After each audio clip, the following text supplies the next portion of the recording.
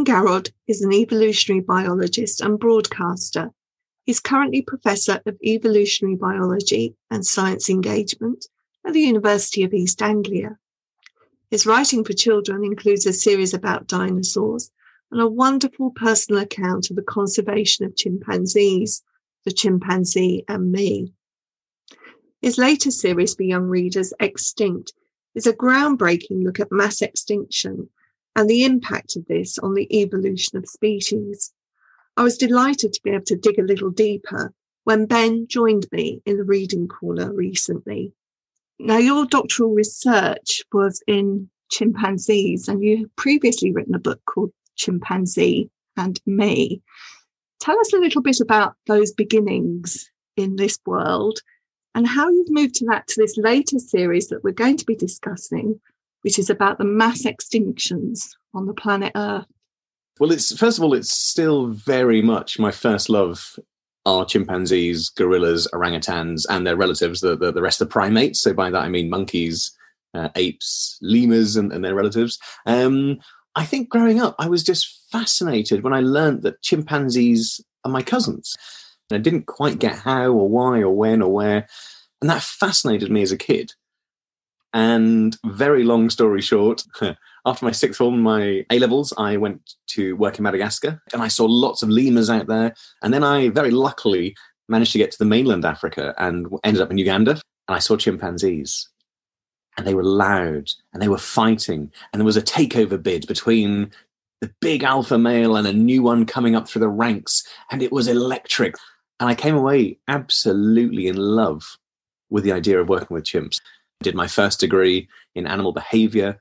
And very luckily, in my third year, my dream came true. I met my absolute hero, my science hero, Jane Goodall, and told her what I was doing, my degree, and told her what I loved in terms of wildlife. And my absolute dream was one day to go back to Uganda. And sure enough, 3 months later, she managed to set it up for me that I ended up working in northwest Uganda, running a huge project with wild chimpanzees. And I lived in a mud hut for several years in a jungle with a wonderful African team of researchers and trail cutters and field assistants.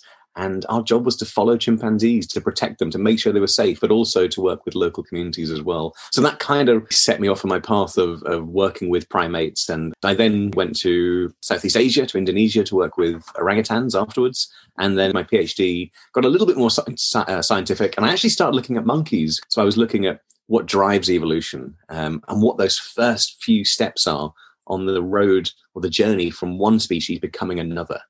I've completely not lost my love for monkeys, apes, and their relatives at all. I always describe it as like going to a buffet. If you eat the first thing and only have the first thing that you see, you're not taking advantage of the whole opportunity. And science for me is like that. So it's just at the moment I'm trying something new from the buffet. Tell us a little bit more now then about this series or the idea, the premise behind it. It's about mass extinction. Now you're going back into the past, the deep, deep past, and looking at extinction. It has huge relevance for us today as well. Anyway, I'd love to know more about your thinking and why you came up with this as a series of books. I think we need to know where we've come from in order to understand where we're going. And I think that's a big philosophy we should look at in life, not just scientifically, but overall. And I love my family tree. I love looking at history. I'm a real history buff. And I think by understanding the past can help us deal with the future sometimes. And nowhere more so than, you might learn about World War I or II to understand politics. But let's go further back in time. Let's go hundreds of millions of years back to understand what's happened to life on Earth through these absolutely catastrophic events, in order to maybe understand what might be happening now and what might be possible in order to avoid that. So I want to write a series that really explored these mass extinctions, not just the loss of one or two species, but the loss of each time at least 75% of life on Earth. And it's not always an asteroid striking. Some of these things take 20 million years to play out. I also want to play slightly with the idea that extinction isn't always bad. Extinction is the most creative force in nature for species. It drives new species. It forces them to adapt and to change. And if not, they drop off. So yes, extinction is terribly bad in the wrong situation, but actually it's a driving force behind evolution. So I kind of want to unwrap that as well, especially at a time when we talk about climate anxiety and a time when young people, especially, are really quite stressed and upset by this. I think it helps to put it into context. Every species that has ever lived will be subject to extinction one day. Nothing's immortal. The cockroaches will one day leave. Even tardigrades, these little tiny microscopic water bear that might be on the moon because of a weird accident, will one day go extinct. And so will we. And that's okay. But then the question is, when should we avoid extinction? What can we do to stop extinctions happening now? Yeah. I want to do a series that optimistically and naively try to tackle all these things in one handy little bite-sized series of books. So I think I've done it, I hope, at least. You did, and I was fascinated to read, how evolution and existence of trees actually created a mass extinction. Now, would we want a world without trees? No, I don't think we would. So, it's interesting. I loved also your epigraph in the first book, where you say, because this is talking about the human impact really on extinction. In the end, we will conserve only what we love. We will love only what we understand, and we will understand only what we are taught. Why was that so important to you? So that was from a wonderful woman called Baba Diom. Put a little quote or epigraph in the start of the books, because partly it's to introduce young readers to that whole wide world of academics, of literary giants, and of these inspirational people, but also because I think it's key. If you, as we said a moment ago, if you don't understand where you're from and you don't understand the context in which you're living, both you as an individual but also as a species, then what hope have we got of working together to achieve the conservation goals and the biodiversity targets that we're trying to reach here? Mm-hmm. I also think that it's, inverted commas, it's not cool to learn. It's not cool to be geeky. I'm a geek. I am the biggest geek that most of your listeners or watchers will ever meet. And yet, being a geek, I have worked in almost every continent around the world. I've worked with Sir David Attenborough. I've worked with Jane Goodall. I have done the most amazing things. That's not the sort of thing most people think geeks do, but I think we should absolutely reclaim this idea of learning is bad or learning is not fun or important or cool. It is. These little throwaway quotes that I put in there are really trying to empower us and remind us that, A, you've got to learn if you want to make a difference in the world, but also don't be ashamed if you're a bit geeky. Nothing wrong with that. It's a series of books, and it's interesting you chose to write them as a series and not one big volume. Absolutely. So you're right. I could have written one big book that you needed a forklift truck to carry around and it wouldn't fit in your bag anywhere. But actually, I remember being a kid and loving this idea that you can just read a book under the covers at night, or you can stick it in your backpack and read on the way to school or around Granny and Granddad's, whatever. I like the idea that something's pocket size and hand size. I want these books to be the edges ripped and torn. I want them to be worn. I want it to doodle in the margins. I like this handheld or pocket-sized book idea. And ultimately, it makes it more affordable for people. So we've got 3 of them publishing very soon, and there are another 5 coming. So take us through what each of the 3 books, the main extinction and the main idea. Each book has allowed itself to have a central character, a species or a group that was lost each time. So the first book goes back 443 million years to a time when we barely know what life was like. But we do know some of the things that are swimming around. This is when life had only really just started exploring and started kicking off. And one of the most complex organisms on the whole planet was this weird armored little worm, 3 centimeter long little worm called Hallucigenia. And it's called Hallucigenia because it was the weirdest thing that was on the planet at the time. And when scientists tried to describe it, it was like they were hallucinating. It was so unusual and so strange. And what killed Hallucigenia was massive climate change. And I'm talking huge glaciers over most of the planet. But something changed and caused huge ice sheets that completely changed both the temperature. It drained shallow seas and left or nowhere left for little animals like Hallucigenia. But remember, in each of these mass extinctions, something survived. Otherwise, you and I wouldn't be here now, Nikki. So our ancestors were alive at that time. They looked completely different. They were little wiggly fish that were just swimming around above Hallucigenia. But by definition, they must have survived for us to be here. So you and me are the culmination of surviving all these mass extinctions. So that's my first one. The second one, we jump forward to 360 million years ago. And this is a time when still very little was on land. So it was all in the water. These first 2 or 3 books are very marine based. And at a time when things are just recovering, the last thing you would expect is this super-sized predator that weighed over a ton, that had one of the greatest bite forces in nature, was suddenly on the scene. This is almost like you've given nature an imagination and it's gone a little bit too silly. It's designed or created something that's completely above what it needs, because you don't need a super predator when there are very few other predators around. When most things are about a meter long, you don't need something almost the size of a bus swimming around. And there we have Dunkleosteus. It had this massive armored head. We don't really know what the rest of the body looked like. We think it looked a little bit like a shark. And we think this massive fish just cruised around the world's oceans eating other fish. But we also know that it did eat other Dunkleosteus. So this is not only the world's first super predator, it's the world's first cannibal as well. So what made this animal so big? Why did it need to be there? And again, what killed it? Now, this is, I think, the weirdest mass extinction we've had. It was something on land that killed almost everything in the water. And it was the evolution of plants. So as roots started to push through the bare rock, there was no soil at the time, but as roots started to push through the bare rock, these much larger bushes and trees eventually start to evolve over tens of millions of years. We saw a buildup of soil and a buildup of the minerals and nutrients in that soil, and they washed out into streams, into rivers, and ultimately into the seas and oceans around the world. And this led to an imbalance of nutrients, an imbalance of the minerals that we needed there. And if there's suddenly lots of food in the water for something to grab, the quickest thing that can grab that are small microscopic plants. And the best of those that can do that are things like algae. Now, suddenly you've got this massive bloom of algae around the world, which sounds great, but actually it starved the world's oceans of oxygen. So the world's first super predator was made extinct by microscopic plants that had evolved on land. So that's another one. We then jump ahead 252 million years ago to trilobites. And trilobites tells the scariest story. It's called the Great Dying.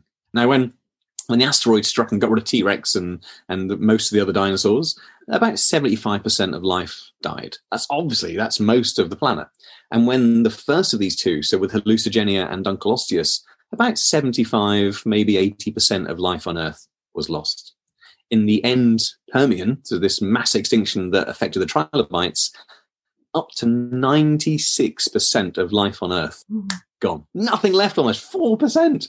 And that includes fungi and plants and animals and all the other groups that you can have out there. Only 4% of life was left. And it was caused by an area in what's now Siberia that opened up and became a huge field of volcanic activity.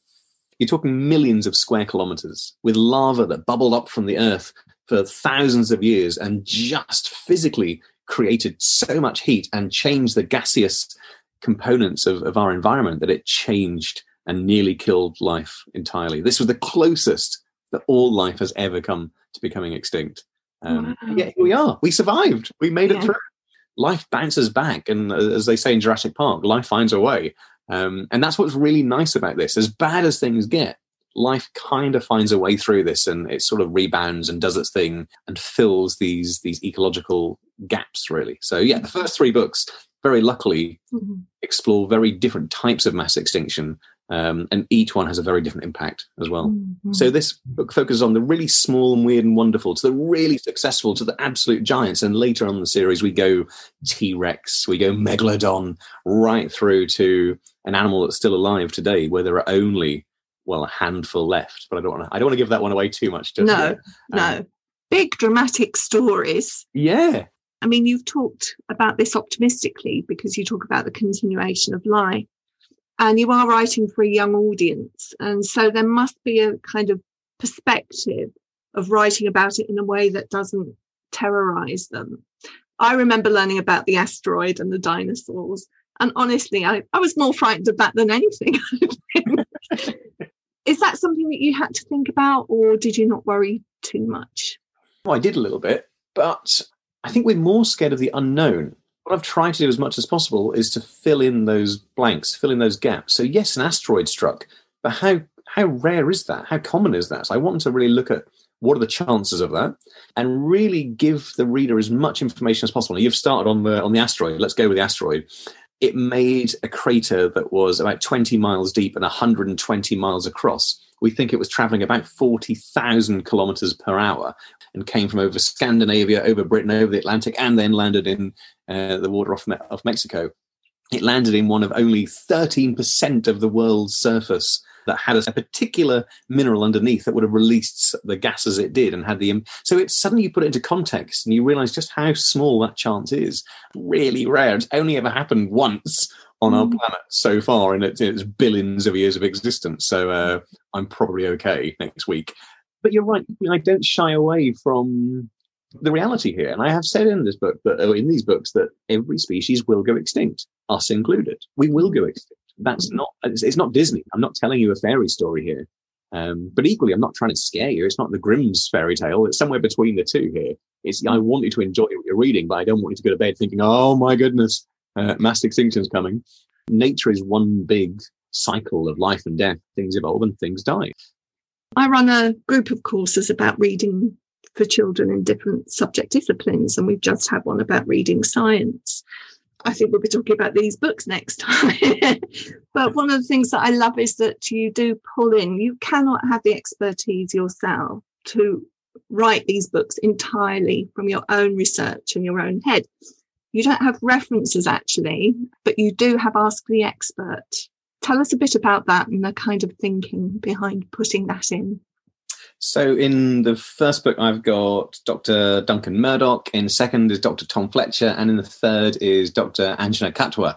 And each of those, as you say, Nikki, is a really lovely opportunity to get another voice in. Because, some of these people have studied this particular area sometimes for decades. And part of it is me thinking, well, if they've done this, then they should be telling the audience this. They should be telling the reader about their topic. But also partly, again, it's going back to that idea that I want to showcase the different people involved in here. So across the series, I've got a whole range of different scientists and conservationists and museum curators and academics involved, partly to show, again, that this is who scientists are. But no, you're right. I didn't reference these books in the same way that I would an academic piece of work, because the age group I'm focusing on as well, it's a little bit too early for me to get into complex referencing. However, each of these books is as well referenced as one of my undergraduate theses should be. I'm reading journal articles and I'm looking at the original research being done by my friends and colleagues and some of my science heroes to go into these books. And the nice thing is science will change. So if you read these in 5 or 10 years' time, you'll think, oh, we've changed that now. That's not because the books were rubbish. It's because science is updating all the time. And in a way, I think that is a gentle way into referencing, because one of the things that I'd be doing with young people is saying, how do you think we know that? And that opens up, with the Ask the Expert. It's just a gentle way in. It won't be a full list of academic references, but we've got somewhere to go and a line to begin to follow on that. Absolutely. And I think you're right there. I think it's what I try and do is, wherever possible, is try and lift that lid and show what's behind the curtains a little bit. So occasionally I'll say, we know this because scientists did A, B, and C. I'd like to give a bit of a call out to the illustrator, Gabriel Huerta. So Gabriel and I worked together on one of my previous projects, So You Think You Know About Dinosaurs. And we met on social media. We met on Twitter. I just completely fell in love with his work. And the moment I pictured these books, I could only see Gabriel's work. He's a specialist illustrator. He's a paleo artist. So he focuses on extinct organisms. I thought, what better person to include here than Gabriel? And you're right, his illustrations are amazing. They really are. He spends so long on every single piece of work, making sure that, for example, in Hallucigenia, this tiny little worm that lived 440 million years ago, he actually wants to make sure that not only is Hallucigenia absolutely accurate, but the type of sponges and corals that you had living underwater in that same place at that exact time are there as well. And we've got Dunkleosteus in this book, and it falls victim to tiny microscopic plants. So how do we show that? How do we show this animal that's nearly always shown with its mouth open and huge shearing sets of bone rushing at you as a viewer? How do we show it just dead on the side of the water, killed by algae. So that we had lots of fun with that. But yeah, it's been an absolute pleasure to work with Gabriel on these books, because also it's a big point of attraction as well. You want to read the books, but also, of course, you want to see and visualize what these animals, these organisms were doing hundreds of millions of years ago. And he's completely done that. And in fact, while you're there, Nikki, there is one I just have to show you. We were talking about trilobites, and they're always in fossil shops and stalls. And we had this idea. I said, I love Star Wars and I love these fossils. I thought, what if we can do something where we combine trilobites to be like a space scene? So something that's completely out of Star Wars. And Gabriel came up with this wonderful piece. It's a nighttime scene, and you've got these trilobites swimming towards you with these huge, giant squid that are just sat in the water, sleeping or resting. And that took us a long time to put that together. And yet Gabriel did it. It's almost like he peered inside my brain and took that idea and said, right, here it is. I think that's lovely as well.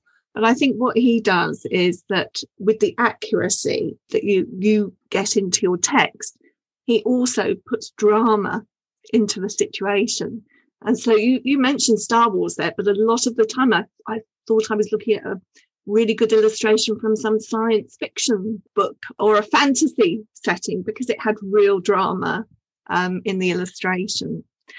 One other thing, I wanted to really commend the use of pronunciation guides and glossaries. Young readers really need them. They're also for adults as well. Something that I find when I talk to kids at shows especially is very often they do know how to say some of these incredibly complex words. And it's very often mum and dad or granny and granddad going, I don't know how to say that. So there's a little cheeky part of me that did that also for the adults as well. But you're right. I think there would be nothing worse than to feel silly that you don't know how to say one of these words here. And they are complex. And I've even asked on Twitter and done little polls to ask how you pronounce some of these words, because I don't know some of them. So yeah, I mean, it's something, again, going back to this idea that it's a way to empower readers, because I don't want to take for granted that you know what I mean if I say biodiversity or ecology or some of the absolute throwaway comments that I will use in these books.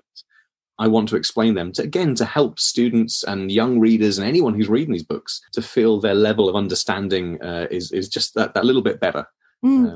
Quick one here, slightly off piece. Do you say Diplodocus or Diplodocus? That's always the one I have in my head, and that's the one I hate the most, because and with any of these, there's no right way of saying. I say Diplodocus. Very often the American audience will say Diplodocus. It's diplo, which means two, and docus means arch.